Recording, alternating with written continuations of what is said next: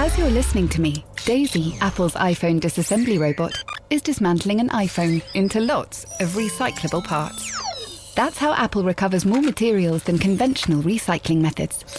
Thanks, Daisy. There's more to iPhone. Eddie Jones is 56 today, and do you know what he was given by the players for his birthday present? He was given a non-slip bath mat. You're listening to The Ruck, a new rugby podcast from The Times.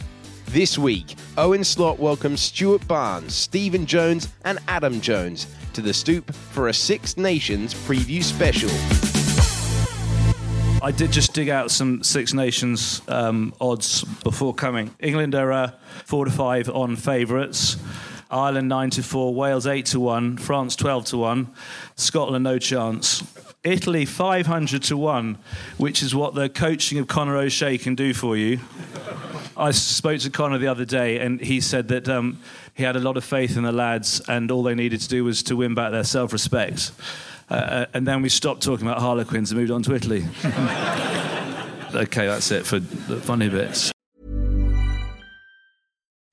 As you're listening to me, Daisy, Apple's iPhone disassembly robot, is dismantling an iPhone into lots of recyclable parts. That's how Apple recovers more materials than conventional recycling methods.